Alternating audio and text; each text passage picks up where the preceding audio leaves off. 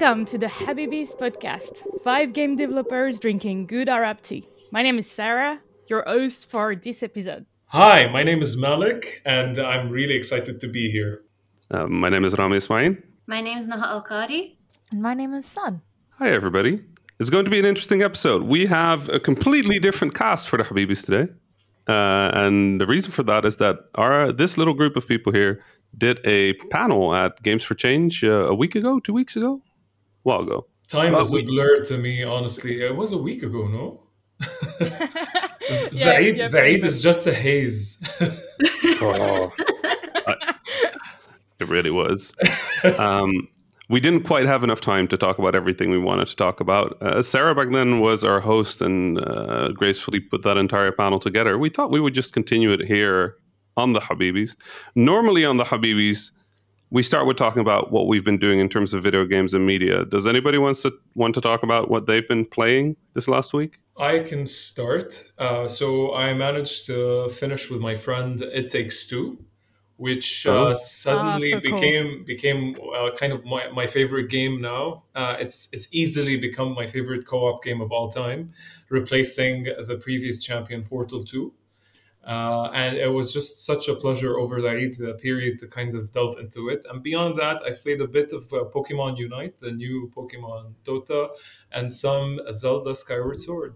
Did you just so I can make a point against Fauzi? Do you like Skyward Sword? So I'm liking it now because I played it 10 years ago and it was atrocious to me because the Wii motion controllers didn't work well and I gave up after the first dungeon.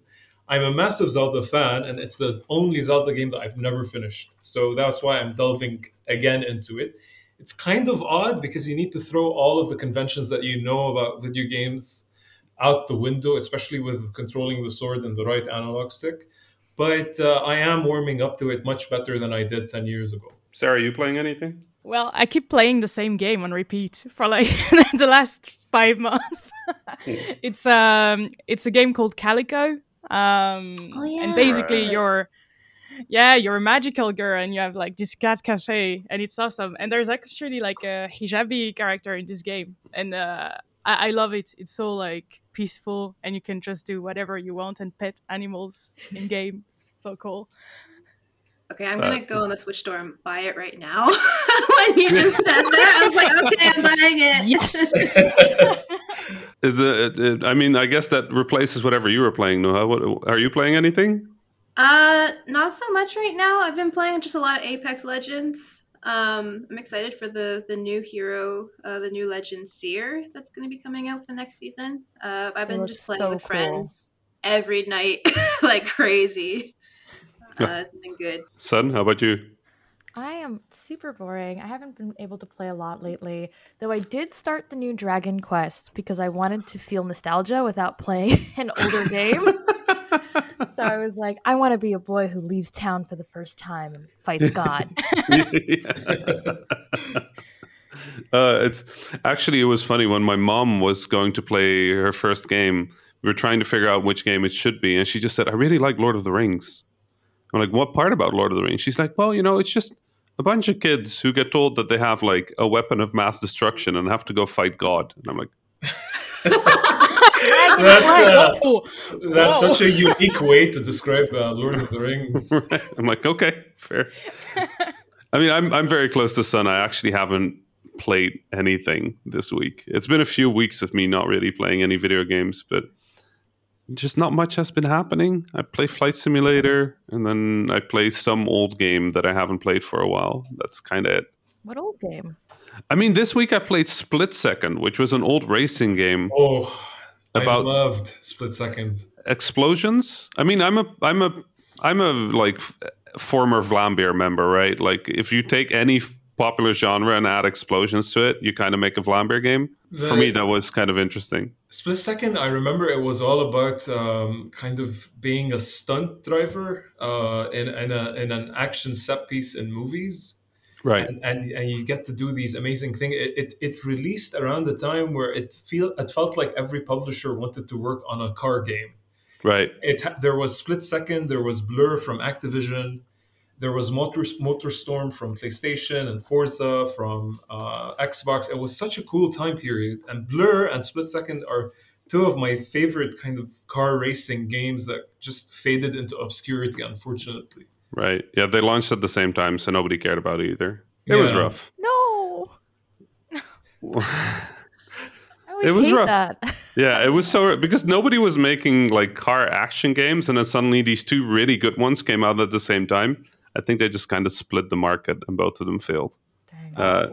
Disney bought up the one studio, and I think the other studio just went under. Disney had released, I think, Split Second themselves, and it was one of the last games they had released as a publisher before flipping into Disney Infinity.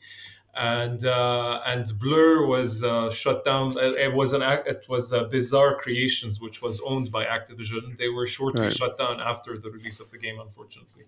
And then the game was delisted due to music licensing issues. Ah, yes, the everybody's favorite thing. Yeah, the Alan Wake way of losing the game. Yeah, the Alan Wake is back though. They fixed it. I really like that game, so I'm happy. Very happy with it. I really loved Alan Wake. It was kind of mind blowing back in the days, like a thriller game. Remedy tend to do really well when it comes to like a unique take on horror / thriller. It's really cool to see that they continue to push in these fields, even now with Control. But good. I think that summarizes what everybody has been up to. Sarah, you want to kick it back up for the panel? Oh, yeah, sure. Let's do it. Well, I think like it would be quite interesting to go over some of the questions that maybe we didn't have time to answer fully last time. And now we can, thanks to the Habibis. I think it would be great. Maybe Malek, if you could just tell us if you noticed like a change in the industry since you joined, especially like in the Middle East, North Africa. I know you work a lot in the region. Yeah, of course. There's been a lot of growth over the last decade, namely in the presence within the region, where 10 years ago, there was only PlayStation that was available via distribution. Now we're looking at Ubisoft, Riot Games, Tencent, PlayStation, Xbox, Nintendo, all having some kind of local office, or other publishers like EA or previously Blizzard, having some kind of CD Projekt Red, having some kind of presence either via an agency or via someone that's located here, or a team dedicated to the region within the headquarter office. And we've seen a boom in the number of localized games in Arabic, be it with subtitles, dubbing, or menu Arabic support. And from that, like I remember when I joined Ubisoft in 2014, there were maybe around 3-4 games that had some level of support within Arabic. One from Ubisoft, which was Assassin's Creed Black Flag, and then like Tomb Raider and FIFA. And now we're looking at nearing 3 digits from across all publishers. I can almost confidently say that at least every publisher has had at least one game release with some kind of Arabic support, which is really cool. And that in itself has seen the gaming industry explode in some sense in the region. And then you have the aspects of esports, which are slowly now kind of unfolding across many different games and genres. And the last but not least is the boom in mobile gaming and free-to-play gaming, which has opened up brand new markets which weren't really considered before, especially the lower barrier entry market in let's say Iraq or Egypt or the North African kind of population as a whole. So we're seeing this constantly evolving sphere here in the MENA Swana region, which is very interesting because it just shakes things up every year, and it keeps you on your toes to want to be ahead of the competition, but also help out the competition understand the region even more. That's so cool because I remember also talking about it with Rami, I think, and you were saying that on your side in Europe, you could also feel like a change, like since you started working. Yeah, I mean, I think for me it's always a bit of a weird perspective, right? Because I'm a Western-based developer, but most of my work is traveling around the world, right? So I've visited across MENA, I've visited across the Middle East, and it's not just the change in publisher presence. I think it's also largely the change in just developer presence, right? There are way more developers, way more kids, way more teenagers, way more young adults that dare to dream of being a game developer because they've seen that games can be made for them, right? Or with consideration for them, instead of just being about shooting people like them, right? Yeah. I think that really makes a huge difference. And I think like people, like the four of you being in games as well, like it just helps for people to see like, oh, I can do this, right? So those communities have been growing, and it's been just really wonderful to see like game developers associations spring up, small communities spring up, communities that suddenly start reaching out because they've reached that critical mass where they can start inviting foreign speakers. So sort of on all fronts that change has been happening. I mean, I think from the perspective of just being in the West, do we think that there's really a noticeable change? If you're not an Arab, do you think you would notice the difference? That's very interesting. I recently had the conversation with a friend of mine who lives in Seattle about trying to understand if you would be able to see more Arab or Muslim presence within game development as a whole. I personally have seen kind of it become more prominent over the last year, mostly I think because of lockdown, and it's something we kind of discussed during the panel, where I think because we all kind of became locked up in our homes and couldn't see each other during events, we became more vocal online. But in terms of game development per se, I've not really seen it, and I actually am working with some teams locally to help kind of get them more exposure because I do think that a lot of indie teams are still struggling on a local level. And in terms of in-game presence, I've seen some improvement in terms of some, not remarkable, but some improvement in terms of portrayal of Arab characters, at least in more recent games. Yeah, I just want to add that I know that we're going to notice the most because it affects us the most. So everything that Malik said is 100%. Like, I noticed it too because I now look whenever I see a brown character, like, what are you? Like, the whole game, are you okay? As I look at them. So I know that we're going to be more perceptive in it. And I actually think that there is change, but it's more so represented in a movement of bringing minorities to the forefront. So it's less so that maybe we're noticing more specific Arab characters being integrated, like that the majority viewers are noticing, but more so that there's been this push to ensure that minorities are being represented in the games that they're developing too. Right. Like you said, there's tons of Arabs, Middle Eastern, North African, Swana in development in AAA spaces, AA spaces, and indie spaces. And now they're starting to put kind of the work towards having that representation in game. So much like Reagan's trickle-down economics, maybe this time it'll work. Oh my God. I don't know. It was always one of the things that I found really sad traveling around the world, because I would be meeting teams in all sorts of wonderful countries. I'd be in like Indonesia, and people were making this amazing game about like running a coffee store and like talking to people. And I'm like, where does it take place? And they're like, Seattle. I'm like, why? They're like, it's easier. I'm like, okay, that's fair. Very big sty. I feel it. Like, because it's a recognizable place for people, and that's usually why people tend to go for it. But at the same time, it's like, why build and recreate a setting that everyone keeps doing when you could potentially look elsewhere and find something more interesting? Like, there's so many cities. I can think of so many cities that you can place your game in, and you don't have to, make it like, I don't know, you could try and do like a game in Dubai or something. You don't have to make it fully about Dubai. You can just be like, oh, it just happens to be set in Dubai, It's just kind of upsetting whenever you hear like, oh, it's going to take place in New York, it's going to take place in Seattle, I think Sun and I talked a little bit about that on the panel at G4C, that the risk that these developers are already taking making games, right, in places where the economy is not as strong, in places where the political opportunities might not be as easy, and like that far away from the games industry's sort of like hotspots. it's very understandable that they would go with, okay, let's make the safe games first, right? Let's make the games that we know will sell first. And then later on, when we are more established, maybe we'll try to do something a bit more risky or something a bit more culturally owned, right? It's a shame, though. It's a shame because you feel like we've never really had a test bed or a litmus test of sorts if other like non-explored locations would work in games. I mean, now when Noah said Dubai, I remembered Spec Ops: The Line, which is a phenomenal game, but it portrayed Dubai in a completely different fashion from what Dubai is today.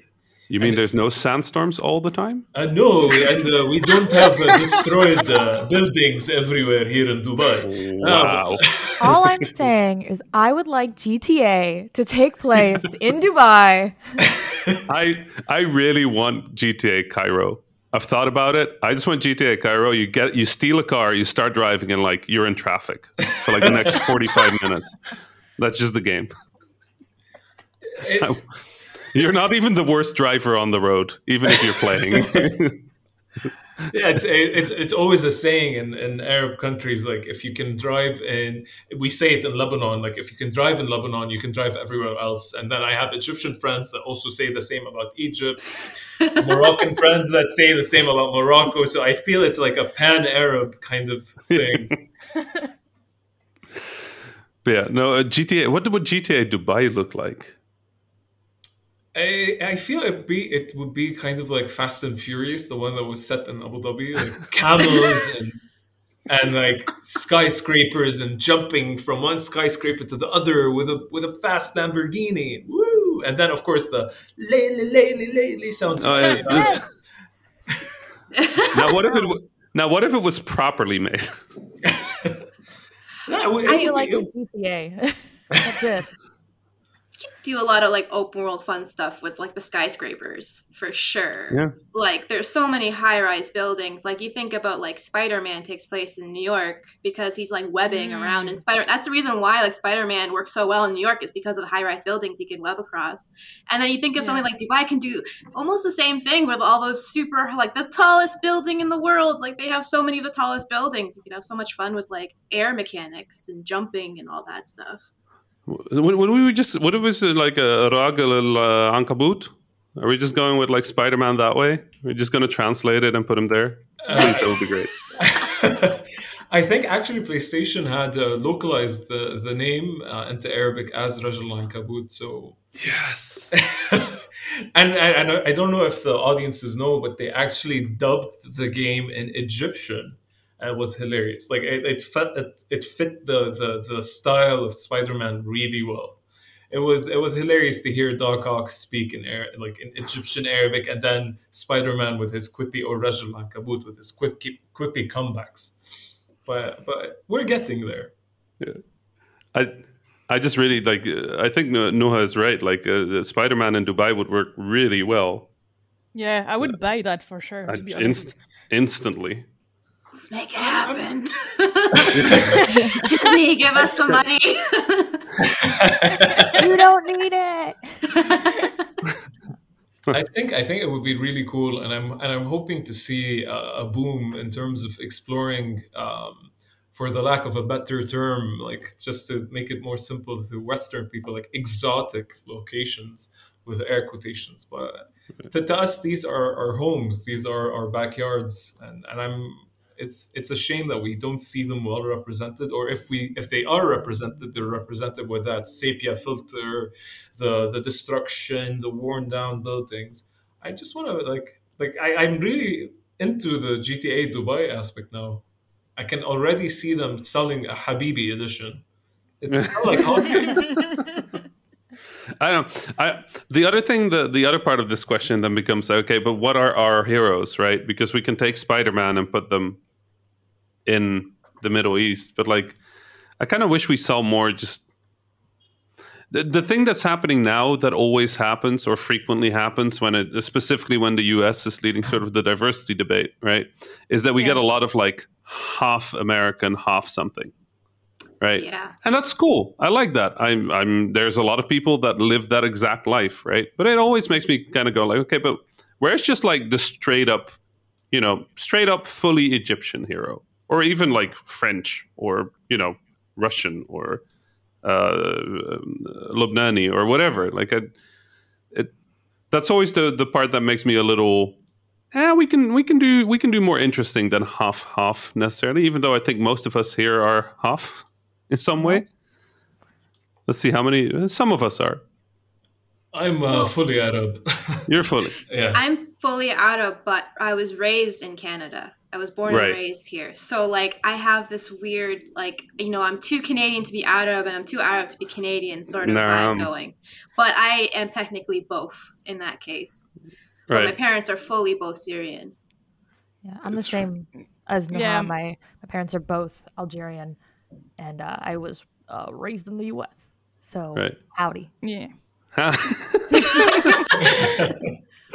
I know I'm half Dutch, half Arab, but I don't know how to make the same howdy quip, because it would be something like Goede alaikum or something. It's not quite sure that works.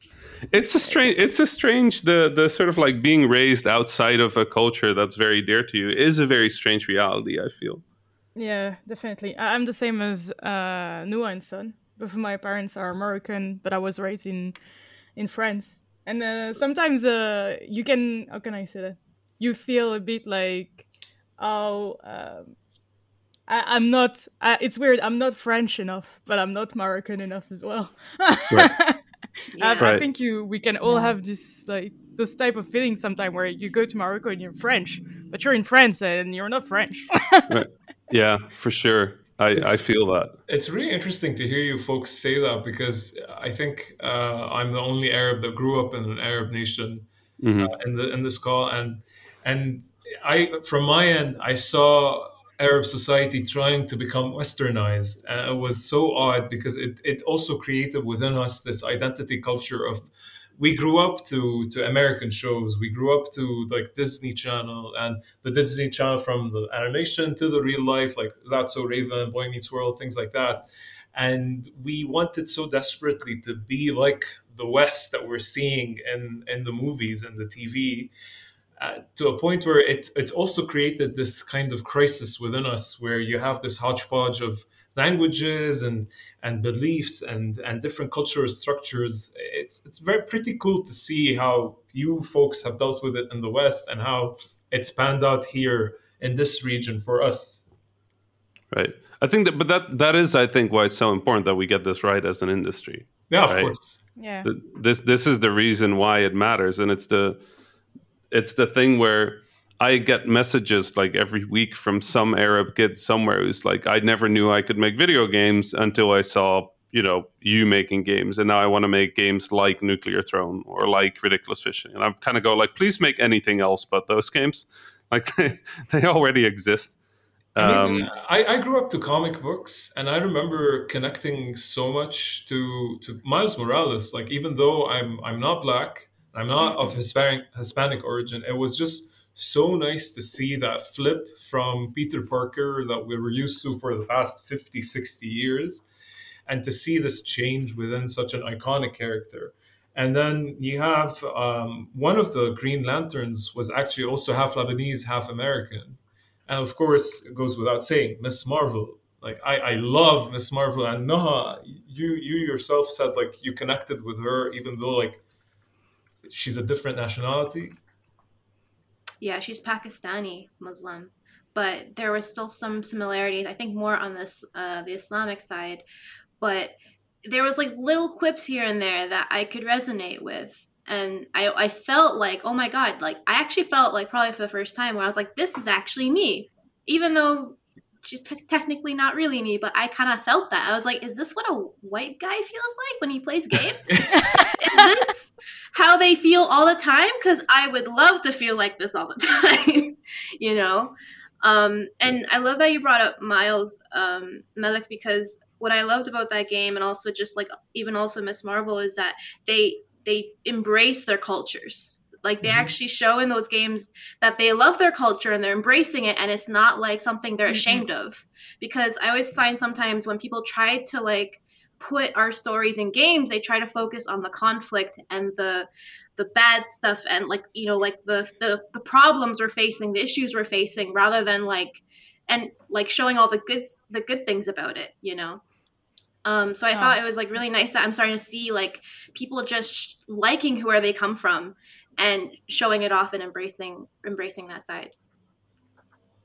I definitely resonate with me. Like, I don't know about you guys, but I'm very tired of some tropes that we see, not even in games, I mean in medias in general. For example, I can't count how many Netflix shows I've seen where, you know, the religious Muslim girl has to take off her hijab because she's in love with someone, or to show that now she's free.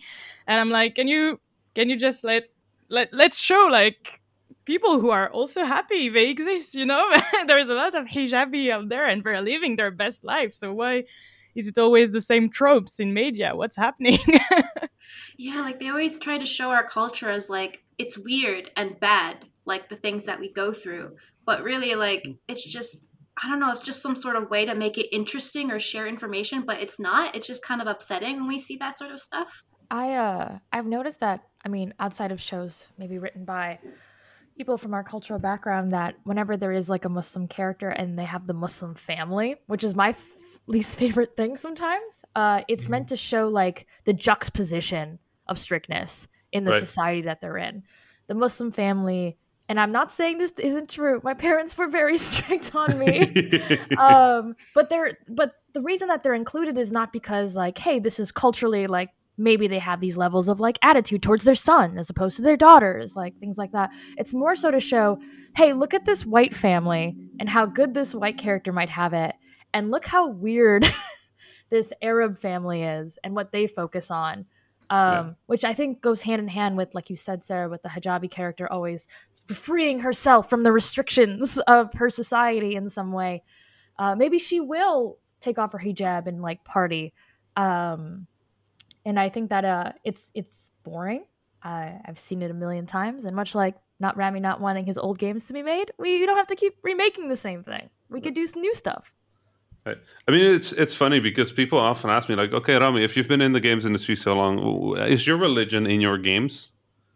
Like your heritage, your religion? I'm like, I made games about shooting fish with machine guns. Like, listen, I don't really have much, but I will say that looking back at them, there are some weird markers of me being involved in those projects. Like, we have this post-apocalyptic like world. All Flambeer games are like this post-apocalyptic world. And if you would think of like a traditional post-apocalyptic setting, sort of based on like Western, like sci-fi stories, there would always be alcohol, there would always be smoking, and I just always said no to those. So we have this alcohol-free post-apocalypse, which doesn't happen in media for some reason. And it was just a really weird moment to realize, like, oh, okay, I guess it did sneak in. How about that? But yeah, never had the confidence to actually do it, son. I think we talked about that making stuff as a white person for a while out of safety. Yeah. It's true. There is a bit of, I think, pressure when it comes to it. Like, I would love the opportunity to create, you know, like an Arab character that I resonate with, but there's also this immense amount of responsibility and pressure now on you, because this is your chance to get it right, you know? And, you know, I think so long as you have, you know, people that are willing to support you and create that character that you want and not make you feel like you have to, I think, Son, you mentioned, or you called it like the beacon. Like, you can just make a character, hopefully, because that's the character you want to make, and try and not focus so much on trying to create this beacon that is like, this is the best representation of a character. You know, it's like having that responsibility is a bit scary, you know. But I would love to just be able to make Arab characters freely without feeling like I have to represent, you know, however many Arabs there are in the world, which is a lot of Arabs in the world. Well, just to add, like, what I really think is the solution, like the easiest, like it's a Band-Aid, you know, is just having more than one Arab character. I feel like solves that problem really quickly, Because if you have like 3 or 4 and they all have their own different flaws and their own different like pros, suddenly none of them are acting as like this, I am the token Arab. Yeah. Yeah, that's fully agreed. For sure. I suddenly wonder if we could get like, how much money would we need to just start production on like 6 Arab games by Arab developers with Arab characters like simultaneously, and then just have them launch in the same month or something? It's like, here you go. None of you have to do the perfect representation because there's 6. Pick the one you like most. Would that work? That would be awesome. Would be It's a cool. lot to ask, but Yeah. I mean, at the same time, like, I guess it's time that we start asking things from the industry instead of like fighting our way through it. yeah. The issue from my end, and the thing that annoys me the most is that, at least from the publisher, from the AAA publisher, and I always see a marginalization of the culturally rich Arab history that you have within your company. Like you're like a lot of publishers have so many diverse and culturally rich Arabs working with them and for them, and they're just underutilized. They're just not consulted when it comes to these kinds of representation topics, or to say like, hey, what can we do better for this game? What, like, we're planning to do this game set in this world. Can you help us do representation better? Can you help us attain a certain kind of representation status quo that, as Sun said, like, isn't just token-esque, but pushes the boundaries further in allowing like the 5-6 of us to find themselves the 5 of us to find themselves in different ways. And it's always it's such a bummer. Like, I'm getting emotional because it always feels like a struggle to kind of pitch ideas and try to prove like, hey, this is not religious, this is cultural. Hey, this is not like a topic of taboo or like issue. This is something that's going to please people. Right. It's like the hijab, right? Like we've talked about this now a few times, but like the hijab, as soon as you bring it up, it's like, oh, this is like a big religious topic, and it's like, yes, no, The hijab, kinda, like, the hijab, and honestly, Rami, Ramadan as a topic, like, it's so unexplored within games, and now we have so many different live service games that constantly cater to so many different audiences. Except, honestly, like the Muslim one, there are other, of course, religions that are also marginalized, but it's become so touchy and so kind of finicky that they prefer to not separate the culture from the religion. They blur both in one, and they tell you, oh, we prefer to avoid that headache. I mean, I think it's because, and this is awful, that Arabs in general, so generalizing the entire Middle East and North Africa, and Islam is a political statement automatically now, right? And I think that, like I mentioned earlier, I don't think, like Malik, you said, we're not the only minority to deal with that. Having a Black or African American character is a political statement in your game that some people take a great unnecessary offense to. And so it does become like this very touchy, like, I'm going to have a brown character, but they're not going to be too brown, but they're going to be identifiably brown in some way. So that the people will know, the ones who need to know will know, but I can skirt by the publisher. Right. Representation as a wink. Yeah. Oh, right. Man, that's you need to coin that phrase, like, patent it. Representation as a wink. I like it. I think I read it somewhere. I don't know. I feel like I read it somewhere, so I can't claim that I coined it. No worries, but I'm not quite sure if I read it somewhere. Again, it's a topic that is very close and near to my heart in terms of like needing to prove things. Like, I remember in a call that I had once, a pushback came against the crescent moon because there's a lot of misunderstanding that the crescent moon is as religious as like the cross or the Star of David to Christians and Jews respectively.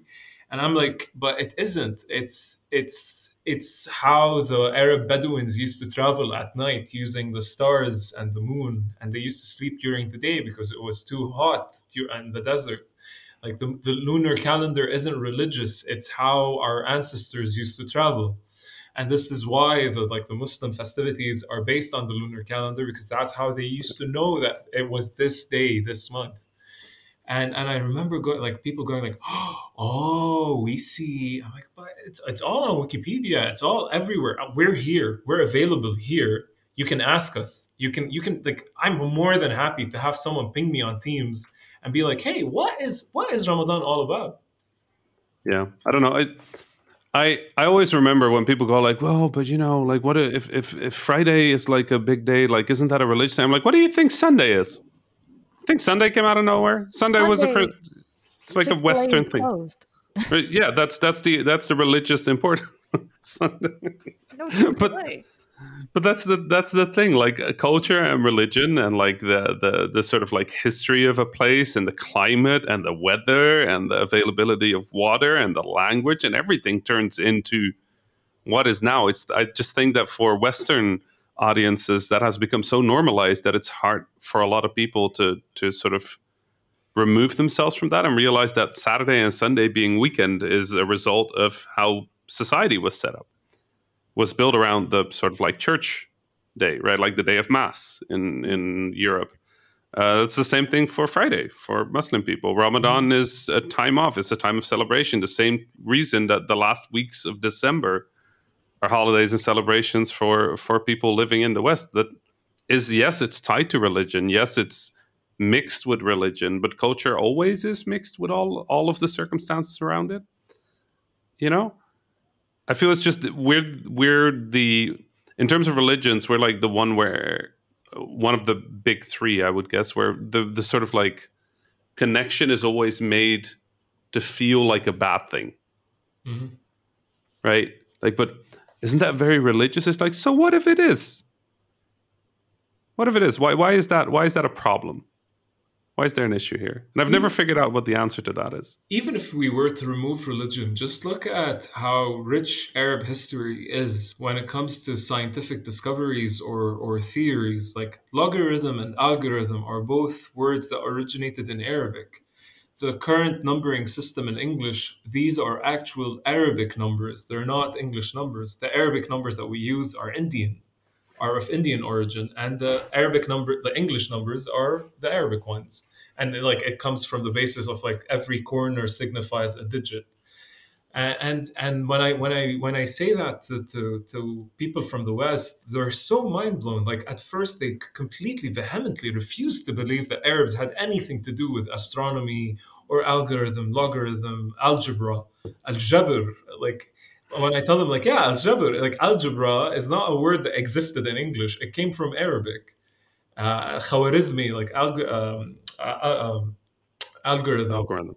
And it's insane, and I wish we had these opportunities to kind of teach people via games, because I feel like a lot of folks learn a lot about culture and history.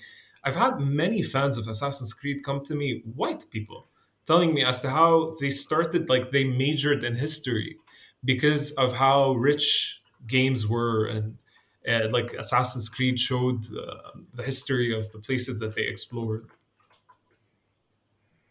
Yeah.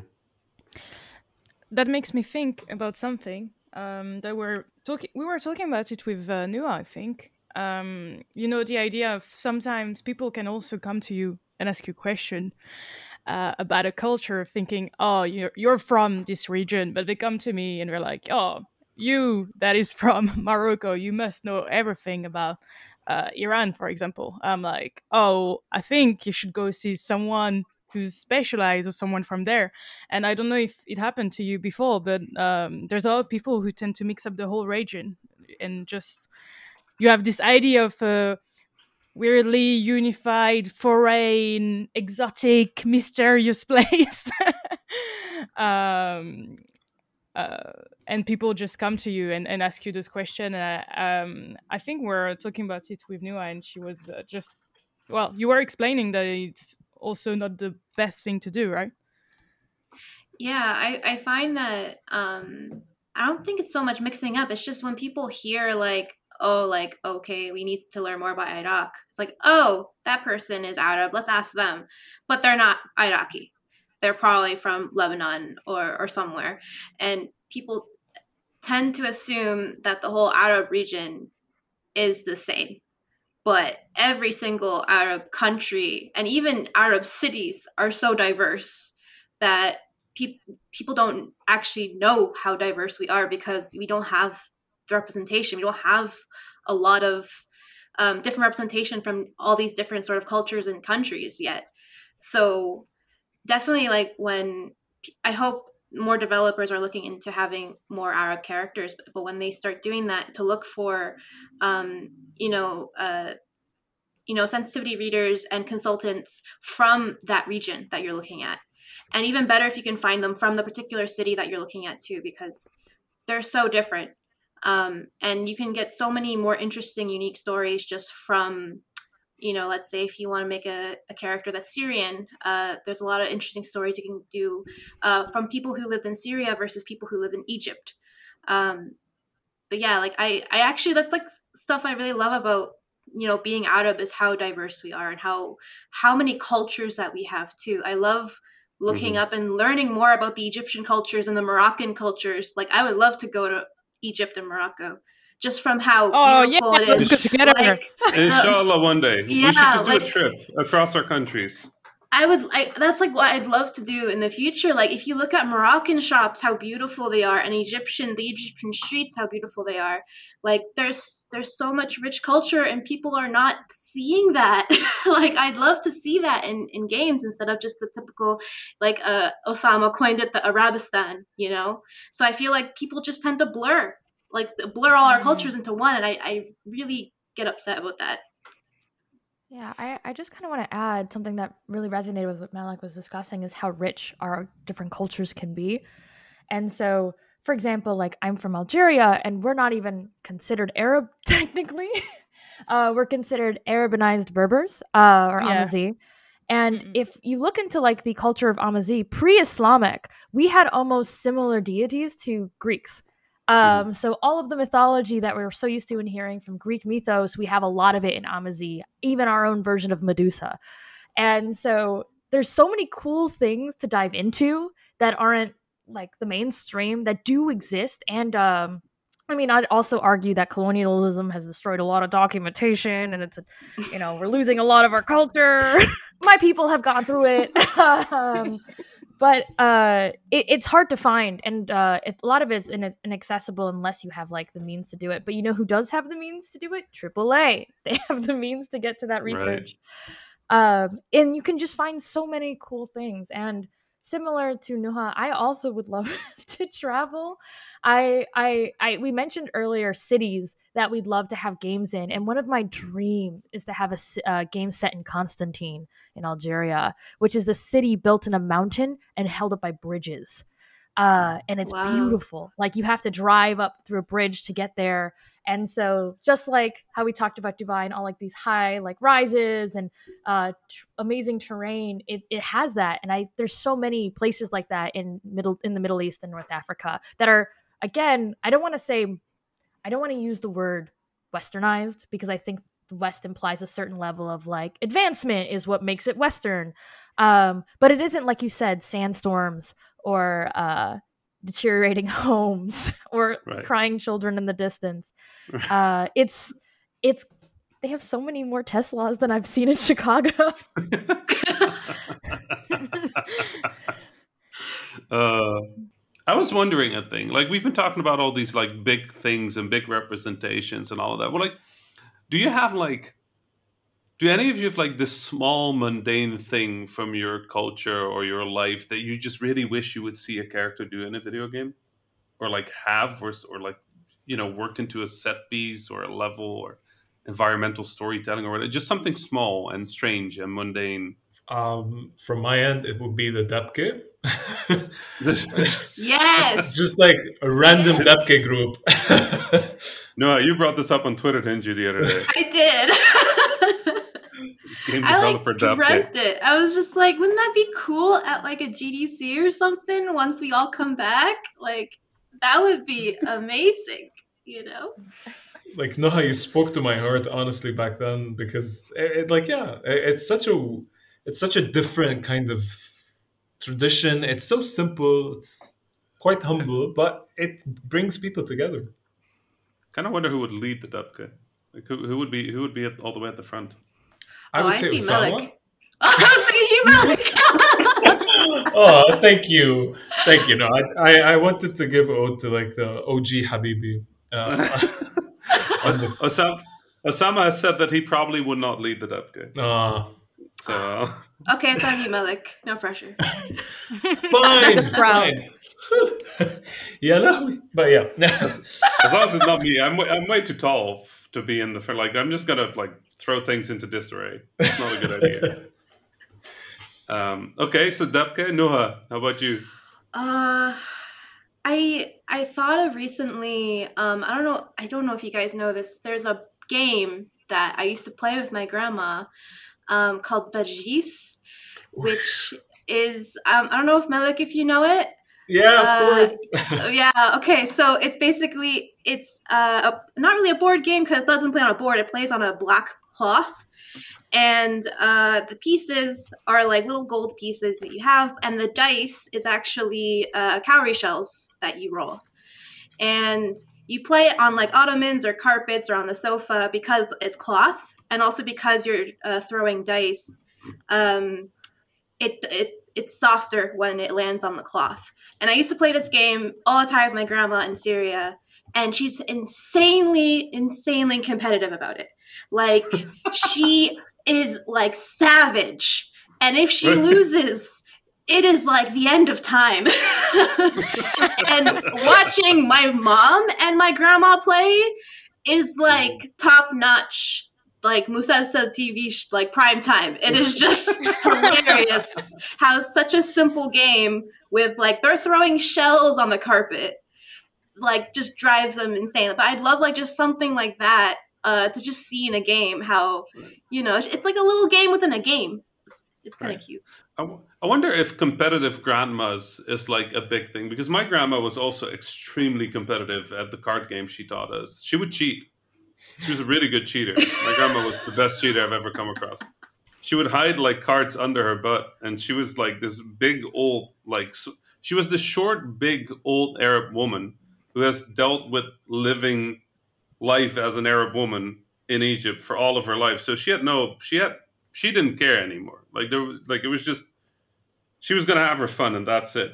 And she would hide these cards under her butt, and she would have a bad hand, and she would just pull out 3 cards from under her and just be like, and just swap 2 cards out while we were watching and just hide the cards back under her. And we'd be like, Tita, you're cheating. And she's like, oh, ya Rami, Ya Elbi, you gonna accuse your old grandmother of cheating? I'm not cheating. And we'd be like, well, then get up. She's like, Elbi, I'm 76 years old. I'm an old woman. You're really gonna make your old woman? You're gonna make your old Tata get up because you're losing a game? Huh? No, you're not. You're a good boy. Okay. She would always win. We need the Arab grandma character in games. Like, oh my god, the spirit of just the Tata. Oh my god, it's just they're so great. I love grandmas. Oh, Tata, she was great. Son, you have anything that you would really want to see? It's a tie. So a part of me is also on the game thing, but I don't think the game that I grew up playing with my parents is super equivalent to like Arab culture. But we used to play, so in English it's dominoes, and then we used to call it domino. But you have like the dominoes, and it's a math game, and both my parents are mathematicians. So they care a lot. They would pair us off, my younger sister with my dad, who is a professor in statistics, and me with my mom, who is like an incredible like awarded algebra teacher. And we were supposed to read each other's minds about like what numbers were available in the pile, and it was the worst but also the best. I really love it a lot. It's our bonding experience. But another is this thing that we do in Algeria, and we do like a shotgun dance during weddings that I'm like, I know it sounds really scary, but I used to grow up when we used to visit, and we go to weddings, and they would take us all through like the village, and like men and women in dresses would do like this dance with the shotgun. And it's I think an older culture that came pre like the Independence War. And I am it sounds so problematic because I'm like, I hate guns. But I am super fond of it because it was like fireworks almost, like the equivalent. Right. And it usually meant something wonderful was happening, and lots of celebration because weddings, as you know, go on for more than one day. Yeah. But I'm fond of that. Yeah. Wow. Yeah, the weddings I've been to were had a little less guns. But you're not from the country. The middle of nowhere in the mountains. This is very true. I was like city boy, like absolutely, like middle of Cairo of all places, and like the poor parts of Cairo, but still Cairo, right? Sounds awesome though. It's fun. Yeah, Sarah, how about you? I think I'd love to see something very mundane, like characters going back home, taking off their shoes, saying hi to everybody, and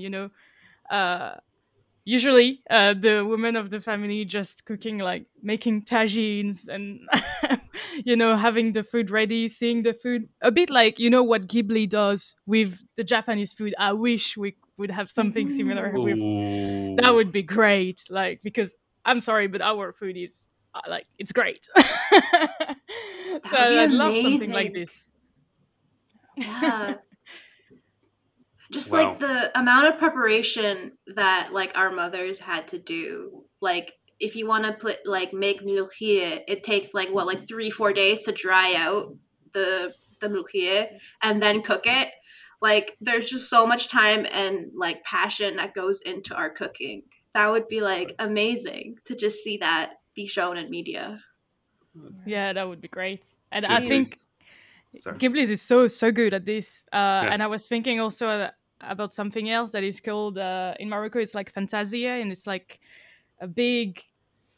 basically a big performance of like horse rider, all in traditional clothes, with like guns riding their horses and doing a lot of tricks, and everyone is happy, and it's a big thing where everyone goes, the whole city go to see them. That would be awesome to see that. I'd be like, oh my god. Oh my god, something so specific. Wow. Yeah, that's cool. It just makes you wonder how it's possible that we haven't seen any of those things in mass media yet, because it's all there. It's just right there. You could just I'm thinking about what I would do. I mean, one of my favorite memories was always soccer matches. We would watch them on TV, or we would go to the stadium. But it was always a big deal. My dad was very serious about it, but the entire family would come. Like, it was gender independent. Like, people just watched the soccer match. I think I've kept like a little. I've kept a little behavioral pattern, which I noticed the other day, which is that if I need to walk in front of a television, I always apologize like very far in advance and say what I'm going to do. Oh, the announcing you're doing something. That's so right. So like, I've never thought of it as something odd, but yeah, you're right. It's very intrinsic in my behavior. Right. It's funny because I noticed it when I started seeing like people that weren't Arabs just walk in front of televisions, and I'm like, but to me now, how dare you? You've made me realize that we have a tendency to announce that we're going to the bathroom, which is right. weird. Yes. Like, hey, I'm going to the bathroom. Like, okay, thanks. Wait, I actually asked about this recently because I do it too, and like everyone I know does it, and like the Arab community is. And a friend of mine put it best is like, oh, we're worried our parents are gonna need us for like a chore or something, and so you're giving an announcement that like, hey, I'm occupied for a second, but I will be back. I'm imagining a scenario where you're in the bathroom and then you hear your name and you can't exactly answer, like be there within 2 seconds, and you're like, crap, I need to go. I'm coming, Mom. You wanna intervene? It sounds angry. Oh no. Yeah. But it's the other thing. Like I think a lot of things that are just loud in Arabic sound angry, but they're not really. Like, my dad was going like, "Ya walad indafin." Is it like it's, boy, where are you? But it's like at the same time, he wasn't angry. He was just like, why do I have to say this twice? Right? He wasn't necessarily angry. Maybe a little annoyed, but My parents' anger levels start with, like, if they call me by my nickname, Maluka or Maluk, they're super chill. Malik, they need my immediate attention. Malik Tafaha, I messed up somewhere. Malik Abdul Wahab Tafaha, they're gonna have my butt for dinner. Wait. I need to ask, what would be the thing that your parents said that you knew you were gonna get it? Like there's like my mom used to be like, I gotta be in the shriek. Like the moment or any Netflix, I'm going to eat you. Me too. Oh my god. So from my end, it would be that my mom would threaten to put a chili in my butt. Oh wow. Yeah, like she would say, "بدي حط قرن حر بطيزك," and I'm like, "Mom, why?"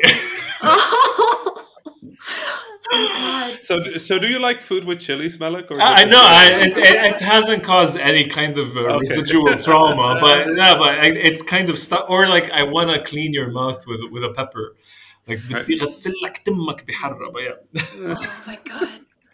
My parents, I don't think they were that descriptive, but like my mom would always be like, "بدي كسر راسك," like I will break your head. Your head? And that just sounded like I would sometimes call my mom She-Hulk because I'm like, who says that? Who says that? I think for me it was more that my dad would sound angry because my mom is Dutch, so my mom was always very chill. But when my dad would get angry, he would get angry, and you would hear it. And then at the point where he no longer sounded angry, that's when you were really in trouble. Oh no! Oh yeah. He would be like, "Rami, ta'al," and then at some point you go like, "Rami," and I'm like, "Oh." You like slowly descend down the staircase, 1 foot, right? Next, like inching slowly. Yeah. I got some soft slippers thrown at me throughout my life, and I learned that there's sort of like an optimal distance to be at. So you just kind of run to that distance, but if you get too far, he would miss, and then I would have to return the slipper. Oh. Which would give him a really easy shot. So you get to like the distance where I was sort of like in the door, and then it would hit me, but it wouldn't be that hard. But it was, it was a good way of. The nice thing about it is then it was done. Okay, we're good now. But I'm envious of you, Rami, that you've never gotten to experience the mother side of the slipper throwing. Well, slap? Yeah. Oh. I have 12 uncles and aunties. My aunties made sure that Okay, so you've experienced that because it's like a new level of homing, like Auntie rage is a specific type of rage, but my aunties were also like the sweetest humans on earth. Just very kind. Since my family grew up poor in Egypt, I once took one of my aunties to a fancy restaurant after Vlaambir became like a thing, and I had some money. I took her to a rotating restaurant over the Nile. One of those buildings where the top part rotates. So you had like a beautiful view of Cairo, and we got all this fancy food. And we got like 7 courses, and they were all like these beautiful, small, little, just gorgeous, and like all so full of flavor. And at the end, she goes like, "So when is the main course?" Like, your auntie, that was 7 courses. She's like, "But they were all very small." Are we gonna get some? Are we going to get some kebabs, some kofta, some ay haga? I'm hungry. I didn't grow to be this old without eating properly. And I'm like, oh my God. So when the waiter came back up, she was like, sorry, can I get some kofta or falafel or kebab or something? And the guy just looks in there and is like, I'm sorry, ma'am, we don't serve that. It was honestly one of my favorite food experiences in my life. It's just the difference in how we grew. Because Arabs, they don't cook you don't make small meals. No, I don't know how to cook for like 45 people. and the grandma needs to stuff you. Like if you're Oh. full, then it's not enough. You need to That's be round over one. full. Okay, did you have this problem, any of you, where so when I first started dating people and I ended up in the homes of their parents, they would bring food, right? And I guess I was always sort of taught to leave a bit of food on my plate, because if I don't, I will get a full meal plate immediately. Right, as soon as your plate is empty in an Arab in an Arab culture, as far as I know, you just immediately get like, Rami, here, more food, more Yeah, food. You have to grow. So I learned this sort of like middle bit where you leave like just enough food that it's clear that you ate and that you're full. And then every time I would go to a family in the Netherlands to eat, they'd just be like, "Did he not like the food?" I'm like, no, I'm just full. I just don't want more. Like that's why. What is your food like? Because I as we said, every culture is different. Is your like food culture kind of similar? If your plate is empty, you get more. Like, are you supposed to finish your plate, or are you supposed to leave some food? I feel like if I don't finish my plate, it would upset my mom. So I finish my plate, and I did the same everywhere I would go. You would go to your auntie and you finish your plate, and it's always more. And you're like, I'm going to have to do it. I'm going for this. Let's go. My end as well. Sorry, go ahead, son. No, I'm the exact same as Sarah, but you also have to get the different food portions. Like, did you have salad? Like, I might have missed you eating. Or did you have some of the merguez? And I'm like, yeah, I had some. So I can relate to that, because if my aunties and my grandma don't see me eating the food, then I never ate the food. Like, even though like the food is gone, I need to then pour some more to eat it in front of them to prove to them that I ate it. Because otherwise, like the jinn ate it. And I'm like, Tita, but I ate, I'm full. But from my end, we had to eat the full plate, because like otherwise I'd get the spiel of like, kids in Africa are starving and you're ungrateful little. That was easy for me, because I'd be like, Dad, we are in Africa. Egypt is Africa. What are you talking about? And then I would have to run for the door to avoid the ships. My parents gave me that excuse, like talking about like children in Africa, whenever I asked, like I wanted to go to a concert here in Toronto. And they'd be like, no. And I'm like, why? It's like, well, there are children in Africa who barely get any food. So why would you be able to go to a concert? They can't go to a concert. I'm like, yeah, but what? How is this related to anything? But anything I wanted, they would always use that same excuse. To me, the Africa children in Africa would be step number 1, and then step number 2, if I'm super insistent, is inshallah. You're not convinced by children in Africa? Okay, we'll just lie to you. We'll just say inshallah, God willing, we'll go, we'll get this. But it will never happen. Yeah. So. Oh my God. I heard that so many times when I was like, can we go to Disneyland? Inshallah. Now I just really want a Mass Effect style dialogue wheel where the right is yes, oh my the God. left is no, and just at the top is inshallah. You play the whole game just going, God will, inshallah. We'll see what happens. I can almost see like the Telltale style, like Malik would remember that. That's the thing we do, and then we bring it up, and they'll be like, yeah, you said inshallah, and then they'll be like, yeah, inshallah, and then they'll just keep saying it until you forget. It's genuinely the most versatile word on earth. It means yes, no, maybe, absolutely not, and depending on whether I like you. It's in God's hands.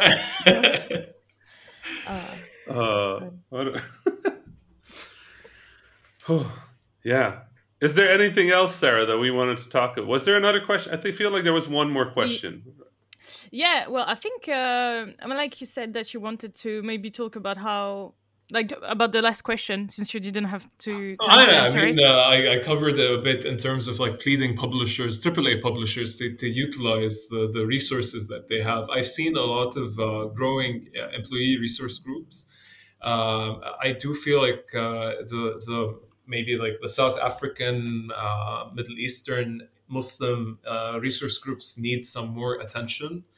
But I would definitely just want to say to publishers like, hey, or if anyone that's listening is part of a AAA publisher, please push your publisher to tap into the marginalized groups that they have, the diversity groups that they have within them, to help in the creation of the games that they're working on and pitching ideas of added diversity, of representation.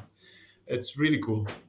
This is going to be the most interesting round of Jeopardy I've ever played. Sarah, what is the question? Because Malik answered it, and he answered it very well. The last question. For our listeners. The last question was, well, what do you folks think could be like the best, most impactful ways the industry could improve, in terms of inclusivity? That was the last question. Right. I mean, for anybody who got that right, email your correct answer to info@thehabibis.com, and we'll give you a shout out next episode. Son, go ahead. Well, my answer. Cold hard cash.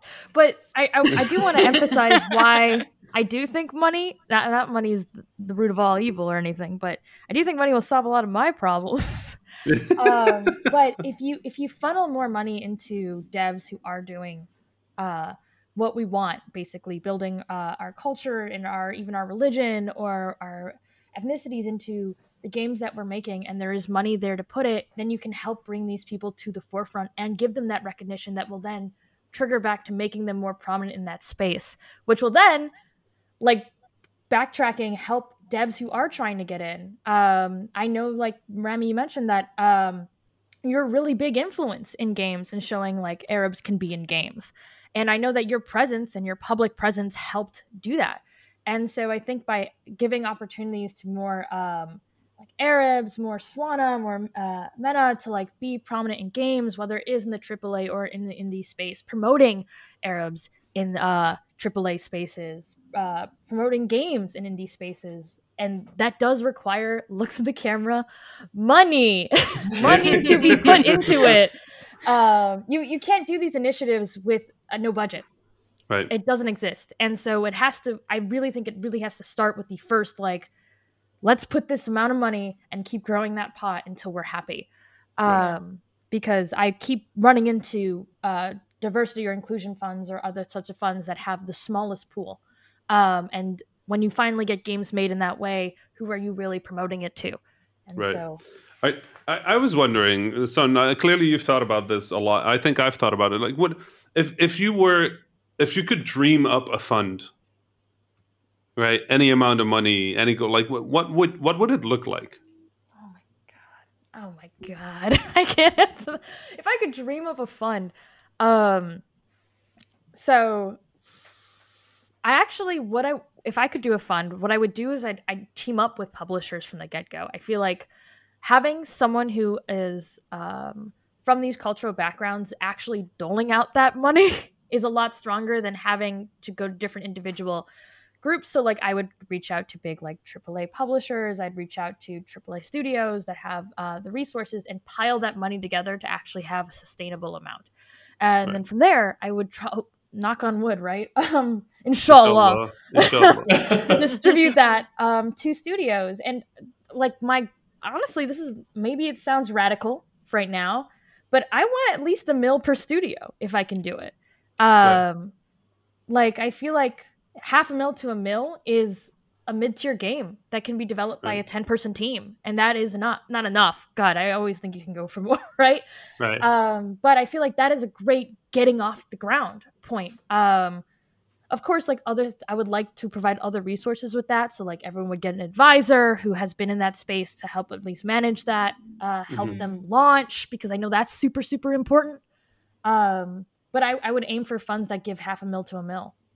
Well, yeah.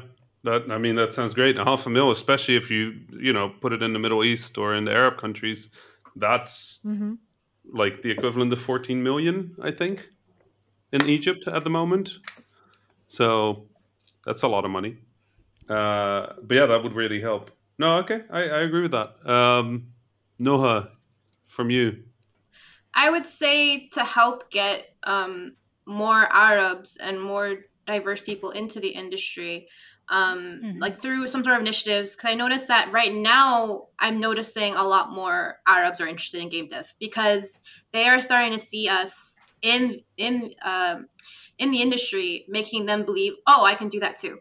So now I feel like we kind of need to get them in now. Now they're showing interest. Now we need to help them get in, whether it's through some sort of initiatives, workshops, even providing them the tools and resources for them to start making their own games. I think we kind of need something like that. And there's a lot of initiatives like that for for young girls, for Black gamers, for the Latinx community.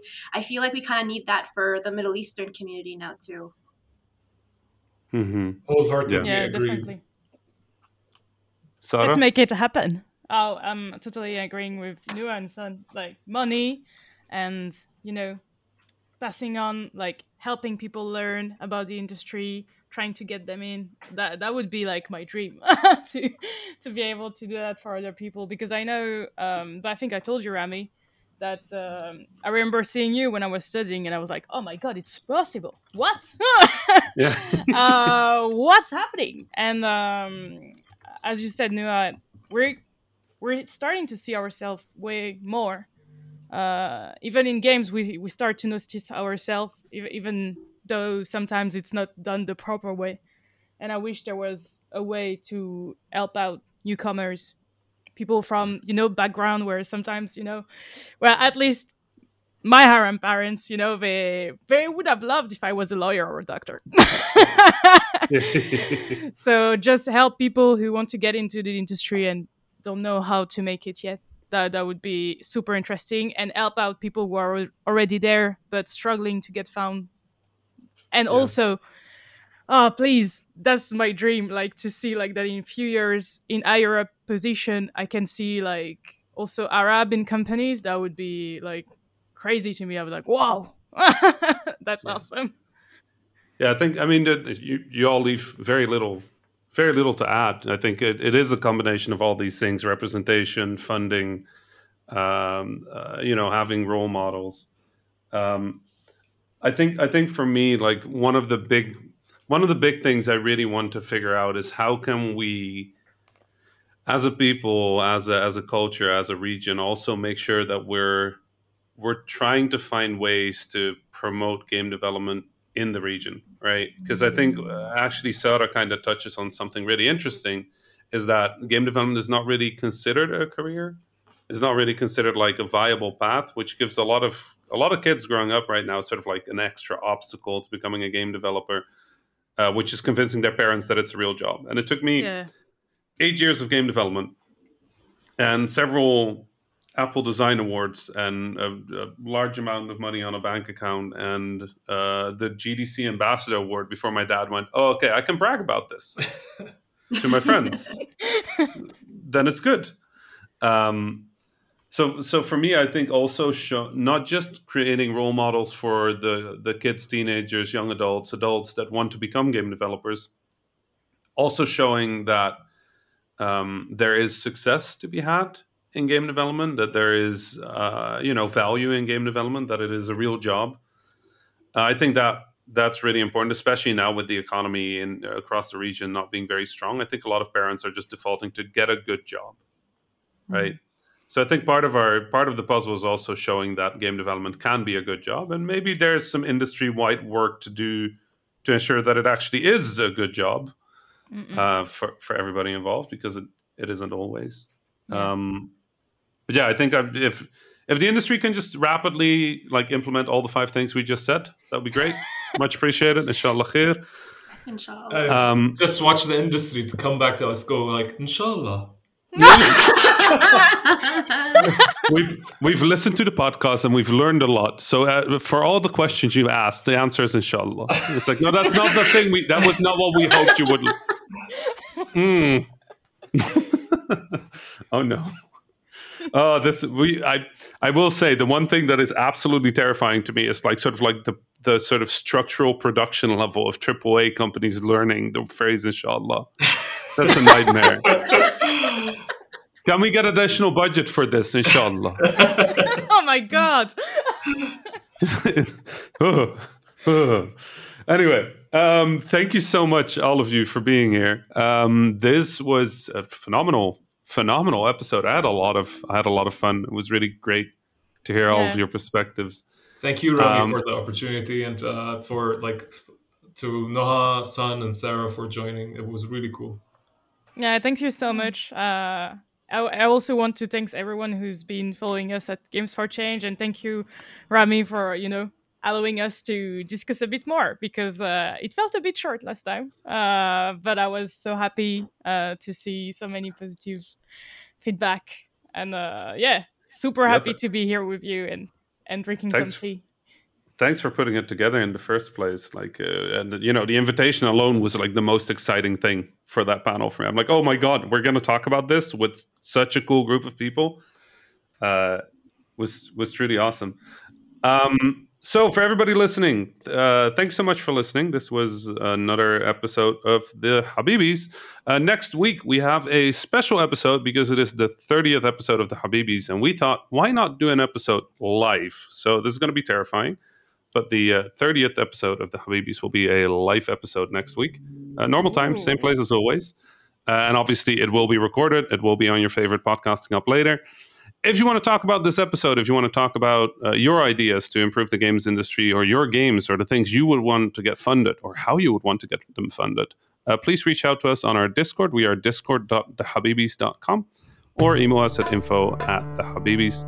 Noha, Sun, Sarah, and Malik, thank you so much for being here. Yeah, thanks for having us. Yeah, it was fun. Thank you. Thank you. Shukran alak, Rami. Inshallah, we'll speak again. Yeah, shukran jazeela. To everybody listening, salam. Salam. Salam. Salam. Salam.